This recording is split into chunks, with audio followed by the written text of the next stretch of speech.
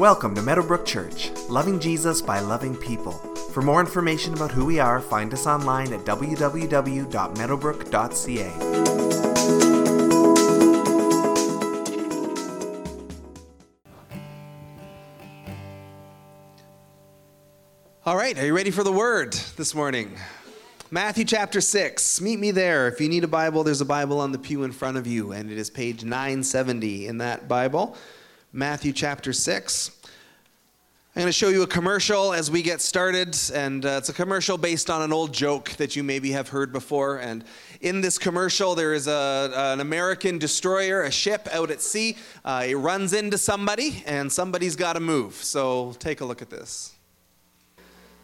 That was an insurance commercial, interestingly enough. And old joke, it's an urban legend story. Maybe you have heard it before. But I like that commercial for where we're going today, because it's talking about, there is a ship at sea, has a will, has a purpose, has a desire. But what happens when it runs into something that's actually stronger and more powerful than itself? Something's got to move. Something's got to budge. And of course, the punchline of the joke is the ship has to move. But I want you to keep that in mind as we go through our text today and as we jump into our message as this applies to us. We're in Matthew chapter 6, and this is Jesus teaching us how to pray. And prayer becomes the place where we connect with God and where we see his power and where we ask for things and where we spend time in his presence. And it's a calling and a crucial part of the life of every believer. So in Matthew 6, starting in verse 5, Jesus is teaching his disciples about prayer.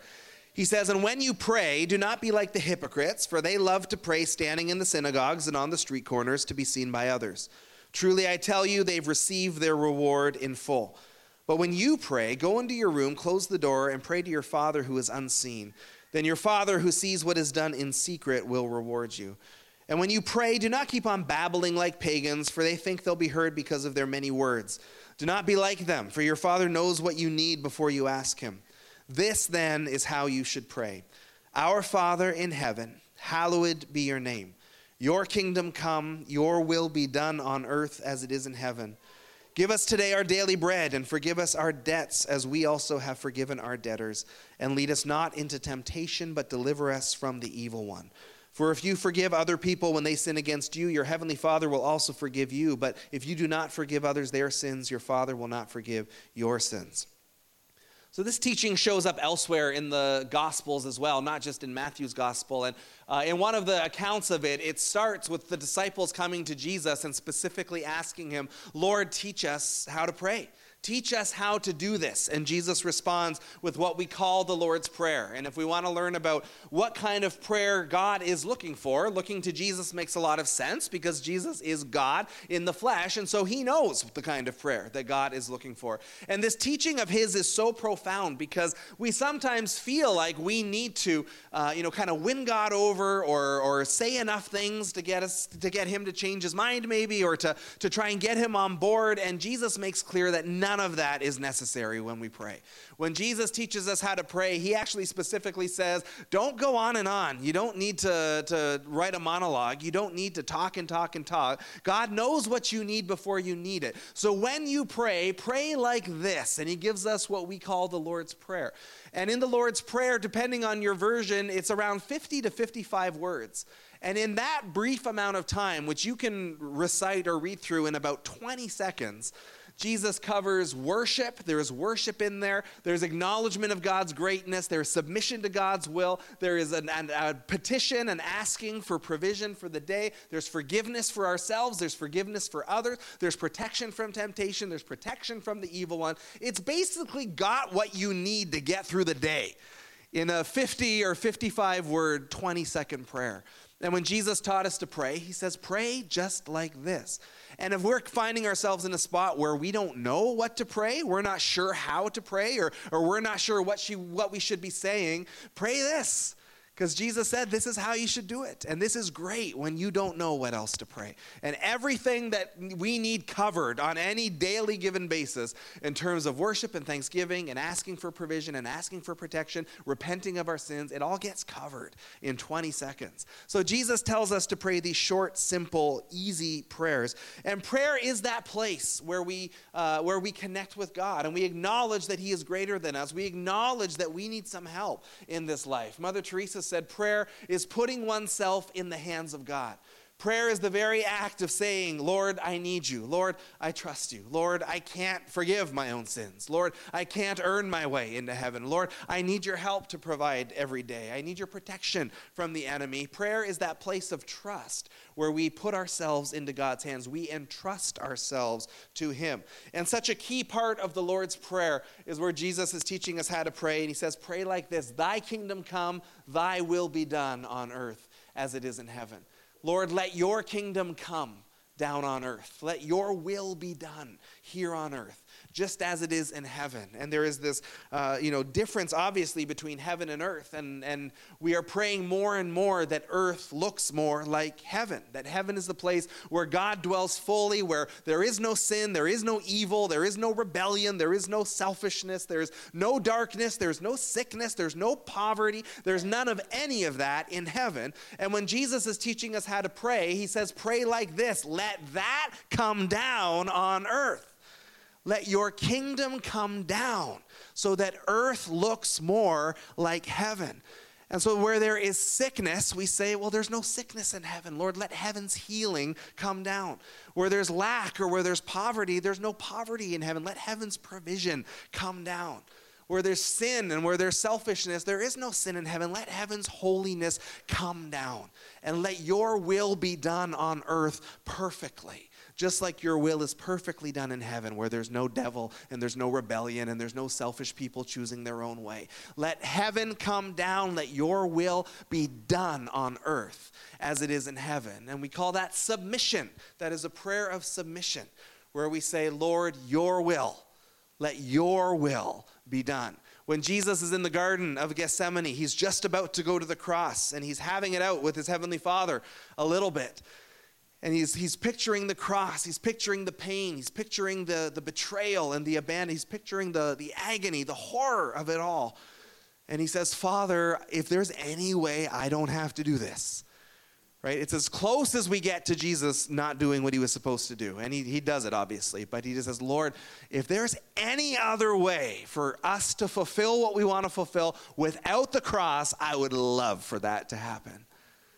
But not my will, your will be done. Whatever you want to happen, I will submit myself to that. Your will is more important than my will. Your ways are more important than my ways. Your kingdom is more important than what I want to do with my own life. And so I will submit myself to your will and to your kingdom. And if there is a submission to a kingdom, then obviously it means we are submitting to a king. We are kneeling to a king. That Jesus is king is a core part of our faith. And it's so foreign from anything we have in our lives and anything that we desire. When Adam and Eve are created, right away they start going, Satan starts whispering, do you really want to do what God tells you to do? Like he told you not to eat that fruit, but if you eat that fruit, you're going to be just like him. You won't need him at all. And there was something in them that went, that sounds pretty good. And that is the human condition. We do not want to be told what to do. We don't want to bow our knee to someone else. I want to live my life the way I want to live my life. I have goals, I have dreams, I have desires, and I want to do them all. And part of the gospel is that salvation is offered, forgiveness is offered, and that gift is offered freely. Right? You can't earn your way into heaven. God gives you heaven as a gift as you put your trust in him. And yet the trade-off of it is that you bow a knee to Jesus as you do. And a lot of people, Scripture says, will stumble over that point and will not get to heaven because they won't bow the knee. And so if you are a follower of Jesus, you have done this at some point in your life, maybe formerly or maybe not, but you've said, yes, I am going to trust in Jesus. I am going to follow after Jesus. I will let Jesus lead me. Because Jesus didn't just say, trust me, he said, follow me. And if someone says, follow me, and you do, it's because they're your leader. And if they're your leader, that means they're in charge. And so we bow a knee to Jesus and we say, Lord, we are going to live our lives your way. And we're not going to do it perfectly because we are all humans. But we are going to walk with you to the best of our ability. We're going to struggle and stumble, but we're going to get up again. But we are going to submit to you as Lord. You are Lord and we are not. And we are going to acknowledge that. And that goes against our natural tendencies. It goes against anything in our culture, right? We're a democracy. In a democracy, we are hugely disrespectful to our leaders. We don't have any respect at all. Facebook tells me so. And it becomes, if you don't like what someone does, it's because they're an idiot. And we gave you your job, and we can take you out because we're voted in by the people in a democracy. So we are the bosses, really. And I've noticed even among Christians, it's interesting in the States where Donald Trump, who's obviously polarizing, the Christians are fiercely defending him, a lot of Christian leaders, and saying, hey, the Bible says submit to your leaders. You shouldn't talk about your leaders that way. And these are the same leaders that were ripping Obama to shreds 2 years ago. And so we have this tendency to submit when we like the leader, and maybe not so much when we don't, but that's not what the Bible says. The Bible says you submit to your leaders. When the Bible was written, there were kings, and there was Caesar, and there were actually people you had to bow a knee to in your life, and that's so foreign from us. That when you talk about bowing a knee to King Jesus, submitting to King Jesus, that's just so far away from anything we understand in our lives. But prayer becomes that place where we do that. Because my life is not my own anymore, Scripture says. I was bought at a price. And so I don't just do whatever I want to do anymore. I serve at the pleasure of the King of glory. I serve at his pleasure. And he gets to call the shots if he is Lord of my life. Because if he is Lord of my life, it means I'm not Lord of my life anymore. There can only be one Lord. And if there can only be one Lord, and I have given that lordship to Jesus, and I have submitted myself to his salvation and into his ways, then he is Lord. And when he is Lord, that means he is Lord. He is in charge. He calls the shots. And that's a struggle for our flesh. That's a struggle for our natural tendencies. But there's this phrase that's been running through my head, my soul, whatever you want to call it, my spirit, even for the last few months. And we've called the sermon this today, never say never when Jesus is Lord. And it's just been every time I pray, every time I pick up my Bible, it's never say never when Jesus is Lord. Never say never when Jesus is Lord. It's kind of catchy. You're going to have it stuck in your head by the end today. Never say never when Jesus is Lord. And there's two different sides of it, and we'll touch on both of them as we go through today. But if Jesus is Lord, that means I don't get to say never to him anymore. I don't get to say things like, I will never move to Africa. I will never take that step. I don't get to say that anymore. And I shouldn't say things like, well, my marriage will never get better, or my sin is never going to change. Like, we don't get to say that either. Never just needs to be wiped out of our vocabulary if we are followers of Jesus. Tim Keller puts it this way. He says, we don't want a king. We want a consultant in the person of Jesus to advise us as we order our lives ourselves. Right? The idea of a king that you actually bow to, that you actually say, okay, you get to make this decision, not me. That you get to call which way I go. I don't get to choose that by myself. It's much easier just to live my life my own way, touch base with Jesus from time to time. Right? When I need something, I'll maybe think to ask him. But it's easier just to do that and live the life that I want to live without submitting at all. And he says, we don't really want a king. That's been the struggle since Eden. We don't really want to bow a knee to somebody else. We would rather just do what we want and have Jesus in the background. But there's a level of commitment where Jesus said, if you are going to follow after me, you are going to have to pick up a cross to do it. To follow after Jesus the way we are called to by Scripture does mean there will be sacrifice involved sometimes. It does mean I have to give up my own will sometimes. It does mean I have to give up my own choice sometimes because I say, Jesus, you get to call this because you're Lord and I'm not. And I've chosen to bow my knee to you. And this is where prayer becomes so important because the very act of prayer starts to reverse some of the selfishness that I have in my life. Because when I pray, just by the very act of talking to God in that way, I am acknowledging that I am less than him. Right? You don't ask for help. My son is 5. He's short. He's small, as 5-year-olds are. He's not asking, or I'm not asking him to help me lift heavy things.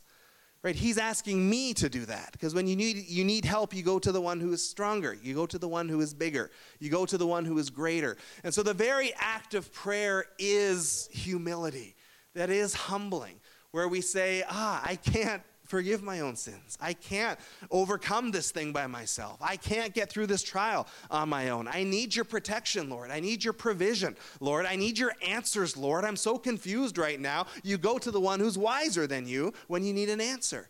And so prayer just begins to undermine the self-driven nature of my life, where I want to do it on my own, and I have my own ideas of how things should go, and I have dreams and I have plans, and in the act of prayer, we say, but not my will, your will be done. Wherever you lead me, I will go. And it's a lot easier to say than it is to do, but it's where prayer becomes so important. If we're not praying, then we're not acknowledging that we need God, who is greater than ourselves. And so we're told in Scripture to come, to ask, to pray. James 4:2 says, you don't have because you don't ask. You've heard me talk about this before. You don't have, your prayers aren't getting answered because you're not praying.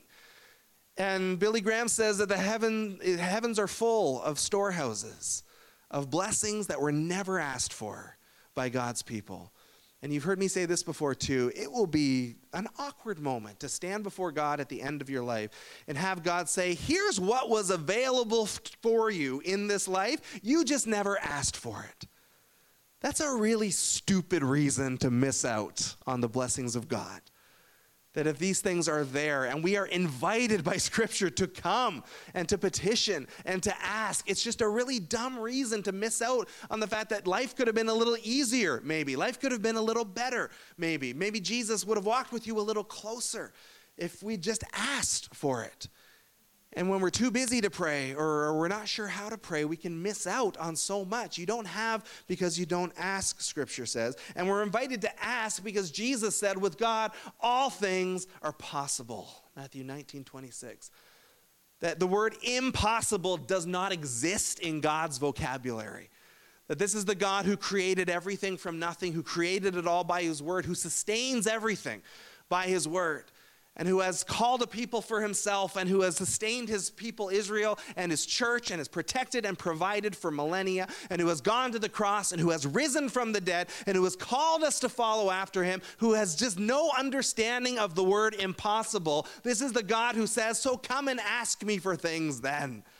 There's nothing that freaks me out that you could ask for. And this doesn't mean that we get every single thing we ask for in the way that we ask for. And that's a legitimate thing that we need to struggle through. But we stir up our faith and we say, this is the God that Jesus reveals to us. With God, all things are possible. So why should I not ask for everything? Everything that he has. More of you, Lord. Everything that you have of yourself. Every blessing that you have for me. Everything you have for my family, for my health, for my church. I want all of it. I want every bit of it. I don't want to get to heaven and find out you could have had more, but you didn't ask for it, moron. I don't think God talks that way. That might have been me speaking in that moment.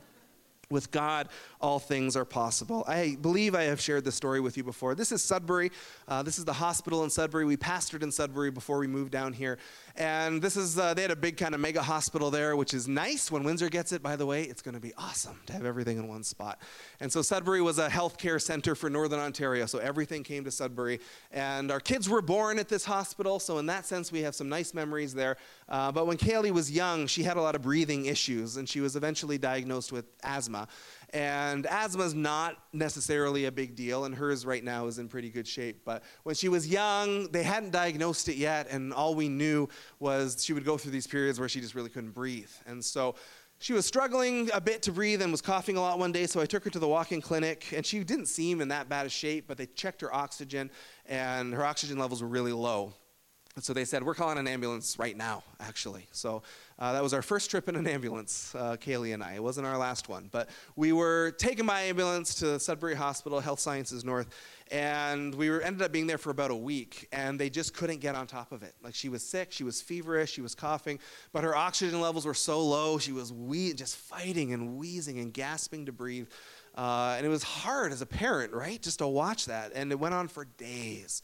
And all of the standard procedures were not helping. The standard medications weren't doing it.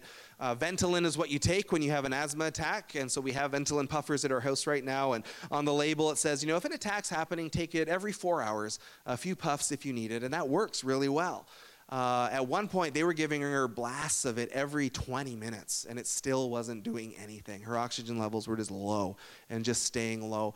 And so that was our scariest time so far as parents as we watched this happen. And we're praying, and a church is praying. We were in Sudbury. We were by ourselves up there, so we didn't have any friends or family up there. My parents drove up. They took the drive up just to come and be there for us. And as we were up there, and day was leading to day and leading to day, it's just not getting any better. And we're asking, is there anything else we can do? And the nurse said, well, we can do a tracheotomy where we cut the throat and put a tube down into the lung. I went, okay, you know what? I won't ask any more questions. That's not information I need at this point.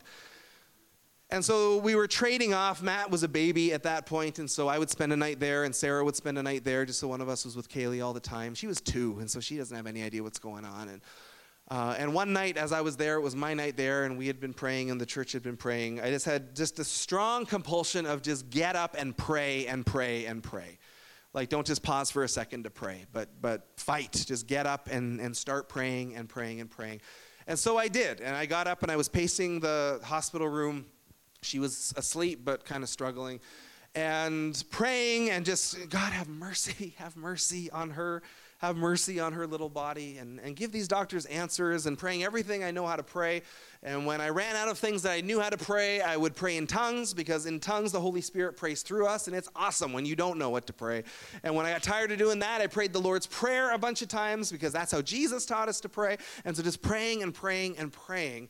And as it took me a while to kind of realize what was happening, but it was honestly like after a couple of hours of this, I looked over at her monitor, and her oxygen level, which had been low for days, was creeping up, actually. It was starting to increase to healthier levels. And I went, oh, that's pretty cool. The prayer's working like right now, like in real time. And there's actually like empirical evidence. There's a number showing what the prayer is doing. And her oxygen levels were going up. There was no medication or anything happening in this time. And as I kept praying, my phone started going off as the time was going on, and people were texting in, and how are things going, and how is she doing? And so I stopped for a while. I'd been at it for a bit. I deserved a break. And so I was answering these different things.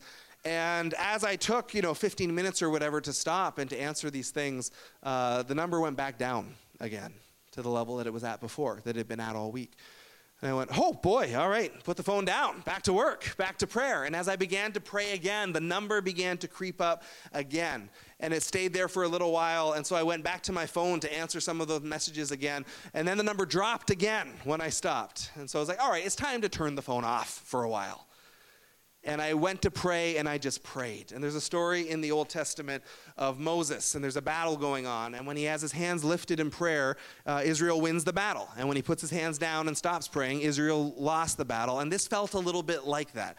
I'm not Moses, obviously, but this just felt a little like that there was something going on in the moment that required attention and focus. And so I prayed, and I just kept praying. And then the number hit the highest level it had been since before we came in. And it stayed there for a while, and after a little bit, I just felt peace flood my soul, and I just felt like, okay, it's done. Whatever I needed to do in prayer is finished. And so I collapsed into the cot and fell asleep. When I woke up a few hours later, the number was still high, and it stayed high, and then it just kept getting higher. We went home shortly after that. It was one of the coolest things that has ever happened to me in prayer, just because the results were right there in front of my face, and were just so obvious and so clear. And it was just such a good lesson that where the Bible says, the prayers of a righteous person are powerful and effective. And I saw a little bit of what that looked like. I'm not righteous because I'm righteous, but because Jesus has made me righteous. But it actually doesn't say that in that verse. It says the fervent prayers of a person, the passionate prayers. Not just the, oh, Lord, do this, amen. Like the pressing in and the calling upon the Lord and the faithfulness to be there. And so this, was just one picture in our lives, but, we learned so much about prayer through that week and through that moment. And just, you know what? There is a time just for short prayers because you're busy, you're going throughout your day. There is a time to press into God for prayer without ceasing, as Scripture calls it. And God does amazing things. And so we are invited to ask. We are there to call upon the Lord, who is greater than us and who can do these things. And as we do that, we're acknowledging there is something greater than us, and I can't do it by myself. And that was an interesting week because the doctors couldn't do it that week. And God bless our doctors. I love and honor our doctors. But what the doctors were doing wasn't working. And so God stepped in an awesome way. And just taught us so much in that season. And sometimes we pray, as we mentioned before, and it doesn't always go the way we thought it would.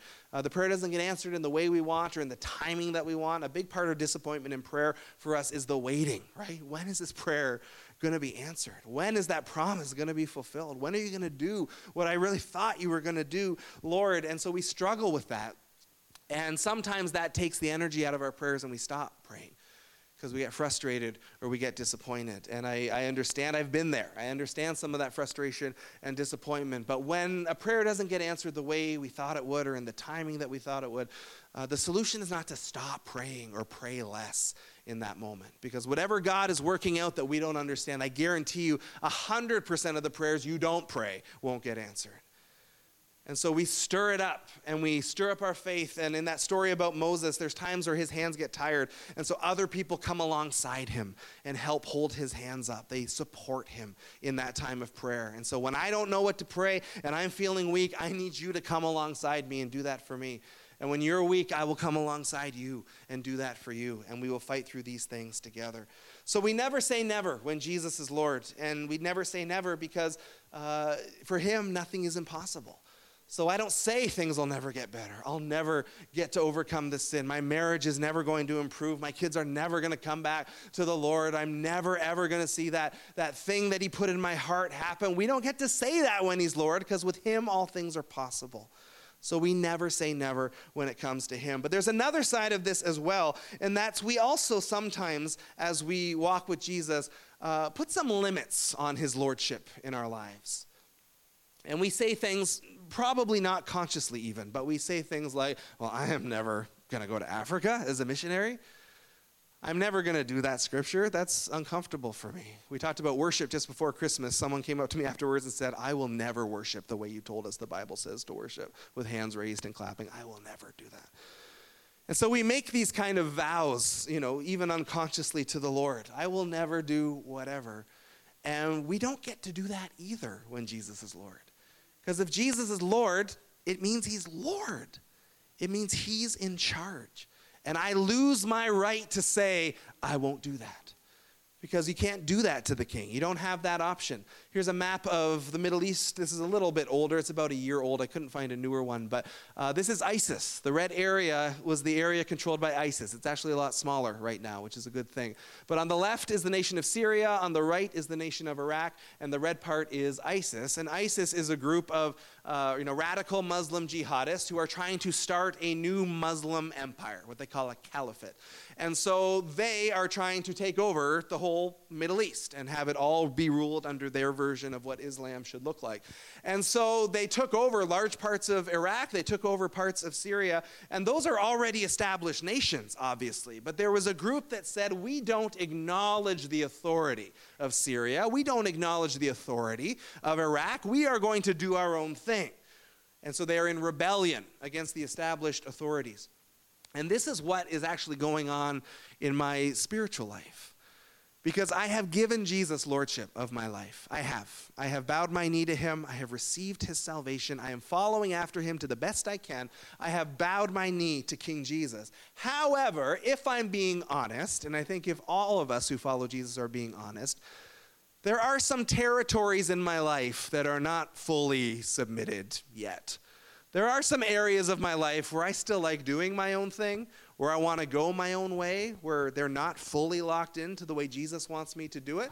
And I think that is the nature of it for all of us, that there are regions of our kingdom that have not fully been given over to Jesus yet.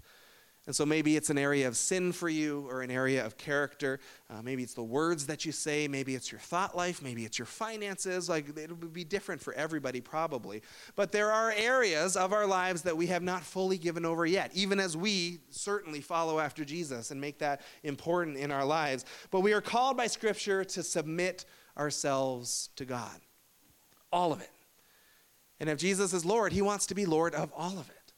And so he wants to be Lord of your thought life. He wants to be Lord of your finances. He wants to be Lord of the words that come out of your mouth. He wants to be the Lord of how you conduct yourselves privately, how you conduct yourself publicly. He wants to be Lord of your marriage. He wants to be Lord of your parenting. He wants to be Lord of your gifts and how you serve others, of your ministry. He wants to be Lord of all of it.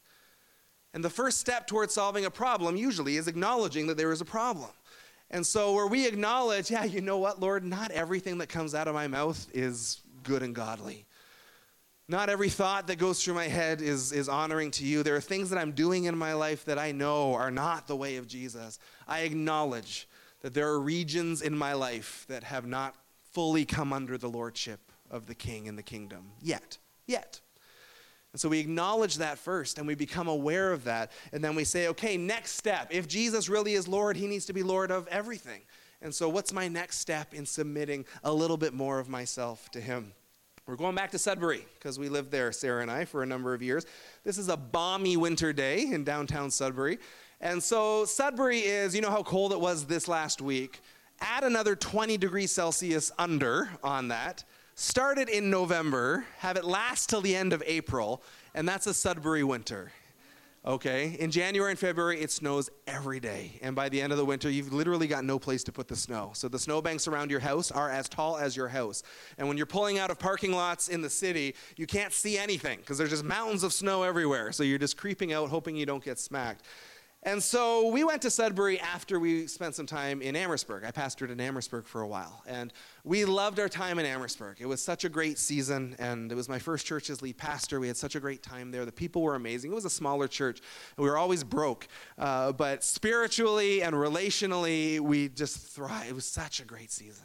And we really thought we would be there for 10 or 15 years. And we were living in a house. We had just been married, Sarah and I, less than a year.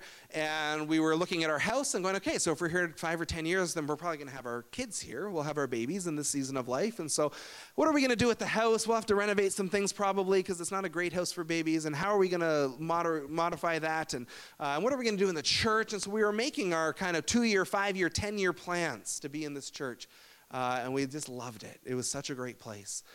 And one Sunday night, we used to do like we do at Meadowbrook. Once a month, we did a worship night. We called them encounter nights. We call them open house here. And they were just worship. You would come and just worship and just spend some time in worship. There was no sermon and no agenda. And so we were there one night, and we used to say, you know, we're just going to worship for a while. So if you want to stay in your seat, stay in your seat. If you want to wander, wander. If you want to kneel, just find a place where you're comfortable. And so I was at the back, and I was kind of just walking back and forth. And Sarah was up here at the front. And while we were at the back and while I was worshiping and it was going on, as clearly as I've ever heard from God in my life, and I can say this has probably happened maybe 3 or 4 times where it was this clear, all of a sudden I just felt him say, your time at this church is over. And I burst into tears instantly. We love this church so much. We did not want to leave. And as that realization sat in and I went, that was just so, like, I know I heard from God. That was just so different, so profound. How am I going to tell my wife, who, I mean, she's from down here. She's from Essex. All her family's here. Like, how am I going to tell her what I just feel like God has spoken to me? And we got through the night. It was kind of a bummer the rest of the night. It wasn't a great worship experience after that. And we got in the car and we were driving home, and how am I going to tell her? And before I can say anything, Sarah says, our time here is at an end. Our time here is over. That while I was at the back, God spoke the exact same thing to her up here. And that's just easier, right? There's no unpleasant conversation in that moment. But I so remember that car ride home, and we were just holding hands, and we were just both in tears because we did not want to go. And we talked to some friends and mentors, other pastors we knew, like, this is what we think God is saying. What do you guys think? Because we don't ever have to discern anything by ourselves. In fact, we're not supposed to. God's put us in a church family, into a body of Christ for a reason. And so we went to people that we trusted. Can you guys help us discern this? They all came back, said, it's weird, but it's right. We do believe that's the word of the Lord for you guys. And so we got ready to resign and said, all right, we'll get our resume out. We will start to find a church. We'll find a church, and then we'll go to it, and we'll resign and move from one church to the next. And then as we were praying, we felt like the Lord say, no, you're not to wait until you get a church. Just resign without a church to go to.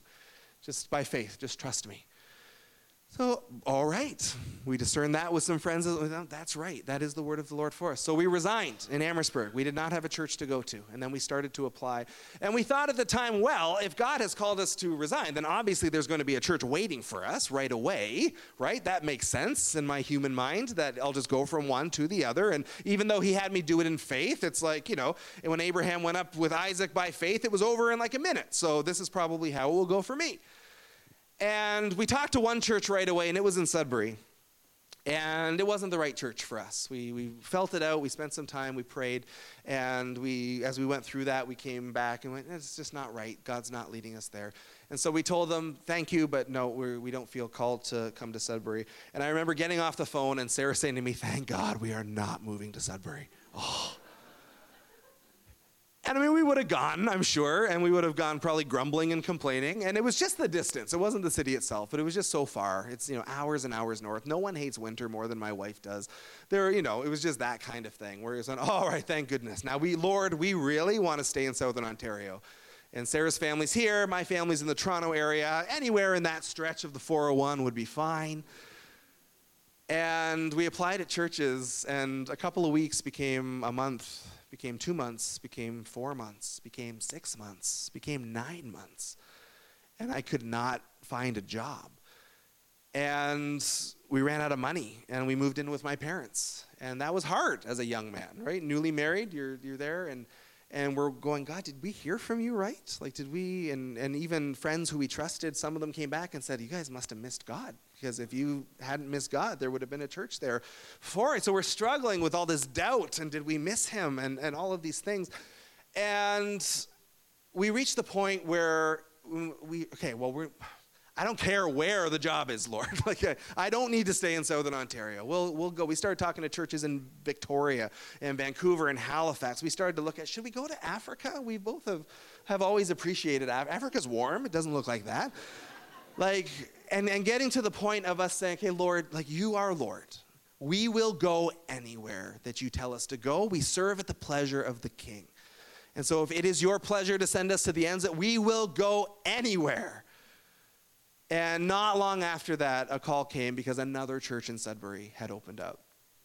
And this church looked very different 9 months later than the church. After 9 months of unemployment, it looked very different. And so we explored it, we prayed about it, and it wasn't just out of desperation, like we need a job. It was, this is it. This is it. This is everything we've been praying for in the next season of our life. We've been praying for specific things. This has them all. And so we went, we preached, we got voted in, and we moved to Sudbury, which was a very different experience than at the beginning of our journey. But it took 9 months for us to kind of get broken down, for God to wrestle us to the ground enough where we were actually, from our hearts, praying, Lord, whatever you want, I will do. I will go to the ends of the earth if that's what you want me to do. I wasn't praying that way at the beginning of the journey. But if Jesus is Lord, that means I'm not. And when Jesus taught us to pray, Lord, let your will be done. My will might need to get put aside. My will, I would have stayed in Amherstburg for 20 years. I could have spent my whole career there. And yet, if we hadn't gotten to that point, who knows what would have happened, right? Maybe we never would have went to Sudbury. We might have just said, no, I'm never going anywhere north of Toronto, so I'm not going to go to Sudbury. My kids were born there. Maybe my kids wouldn't be here, right? Maybe I wouldn't be here at this church because that was the journey that brought me. You just don't know. When you tell God no, what you are limiting him doing in your life. And we have friends who have said, we are never leaving Essex County. They're pastors. We're never leaving Essex County, or we're never leaving Toronto. And it's not that I don't understand the preference and the impulse of that, but if we are telling God we won't do things, then he is not Lord in that area. He's not fully Lord. We have not fully bowed our knee to him yet. And so if we are to be growing in our walk with God, I've just seen, again, pastor friends of ours, they pastor in Essex County, and they've said, we will never minister outside the county because they just love it here so much. But I've also noticed their walk with God has stalled out to some extent. They have stopped growing in certain ways. Because there is an area there that God can't bless. He can't fully engage with them on because they're not willing to give that over to him. And this is all, of course, easier said than done. But part of this walk of submission is the trust factor where we say, God, I have my preferences, I have my plans, I have my will. I know what I want to do with my life, but I'm going to trust that you know more things than I know. I'm going to trust that you are better than I am. I'm going to trust that you are wiser than I am. And if you take me in a place that maybe wasn't my first choice, that nonetheless, that's going to work out for my blessing and my benefit and my good. I never would have gone to Sudbury on my own. And yet that was maybe the most important season I've ever had in my life, in my marriage, in my ministry, in my walk with Jesus. And I could have missed it by saying never. But we never say never when Jesus is Lord. And so submission, it's easy to focus on, but I might have to give up something. We had to give up family connections in order to move up there. We We had to give up our friends. Like you do sometimes have to sacrifice some things to follow in the way of Jesus. It's easy to focus on that and say, I will never, because I don't want to sacrifice this or that. But maturity brings us to the place where we have enough trust that we say, even if I do have to sacrifice something, I'm going to trust the blessing of return that I get on it is going to be greater than what I give up. Because his ways are higher than our ways. His ways are better than our ways. So we never say never when Jesus is Lord, because we trust that he will be faithful, that he will work this out, that he will lead us in the way that we need to go. Come on up, worship team. We're just about done here. We never say never when Jesus is Lord, because we just don't have the right to, because we serve at the pleasure of the King. It's his call, not ours.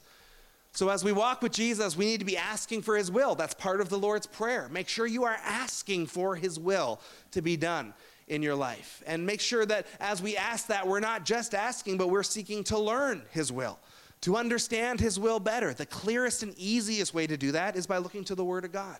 His will is revealed there. But he also promises he'll lead us by his Holy Spirit. And those are the nudges, the promptings, that inner sense of where he's taking us. And as we do that, we don't ever do that alone. Because I can get it wrong sometimes, and so can you. But we use each other. Help me hear from God on this. Does this sound like God's will to you? I'm thinking about going in this direction. How does that hit you? Does that witness with you? Does that make sense as you pray about it? So asking his will, learning his will, and then not just stopping there, but actually going and doing it from there. Because it's not enough to just know. We want to walk it out. And as we submit to his will, we want to be obedient, and we want to be willing to trust and willing to take that chance. It's what Abraham did. Given a promise as an old man, even though he was childless, you will have a son. He got that promise at 75 years old. And then he had to wait another 25 years for the promise to be fulfilled. But trusting in the faithfulness of God, Scripture says that he never wavered because he knew that he who promised was faithful. That God will be faithful to do what he said he would do. It was Joseph's struggle in a prison cell, betrayed by his brothers. He had this promise of God in his life that he would lead, that he would rule, that he would be someone great. And he's sitting in a prison cell for year after year after year after year after year. And yet, as he kept trusting God, as he kept holding on to that promise, Scripture says, the Word of God proved him true. The Word of God proved itself faithful in his life as he trusted that even though it wasn't the path that he thought it was going to take, that it all worked for his good and for his benefit and for God's glory. David gets anointed as king. You are going to be the next king of Israel. Instantly, people try to kill him, and he's on the run in the wilderness 4 years. And as he's on the run, he's sleeping in caves. He's running for his life. God, where's the promise? This isn't a palace. I'm sleeping in a cave. You said I was going to be king. I'm running from where? Where is this promise? David remains faithful. He keeps running after God. He keeps trusting in the promise. The path didn't take him the way he thought it was. But David does sit on the throne of Israel. It's Daniel trusting as he's thrown to the lion's den. My God will protect me, and God did. It's Jesus as he prepares for the cross, saying, Lord, Father, I don't want to do this if I don't have to. If there's any other way that I don't have to go through this, but not my will, let your will be done. Not my path, Lord, let your path happen. Not my desires, but your desires in my life. Because Jesus knew that even if we are crucified in this life, there is resurrection on the other side every time. The end of the story is always life for those who follow after Jesus. And that doesn't mean we don't have to go through a cross to get there necessarily. But the Word of God says in Hebrews that Jesus, who for the joy set before him, endured the cross, scorning its shame, sitting down at the right hand of God. For the joy set, he saw the other side of the trial. He saw resurrection at the end of the pain and the agony. So he trusted his Father and he pressed through. We never say never when Jesus is Lord. Never say never when Jesus is Lord. We never say never when Jesus is Lord because we trust that he knows best always. And so we submit ourselves to him. And prayer is the place where we do that, where we acknowledge, Lord, I need you. I need more than myself. I can't do this on my own. Prayer is where we bow the knee and we acknowledge the kingship of Jesus in our lives. Would you stand with me, please, as we pray and get ready to close? Father, thank you for your word.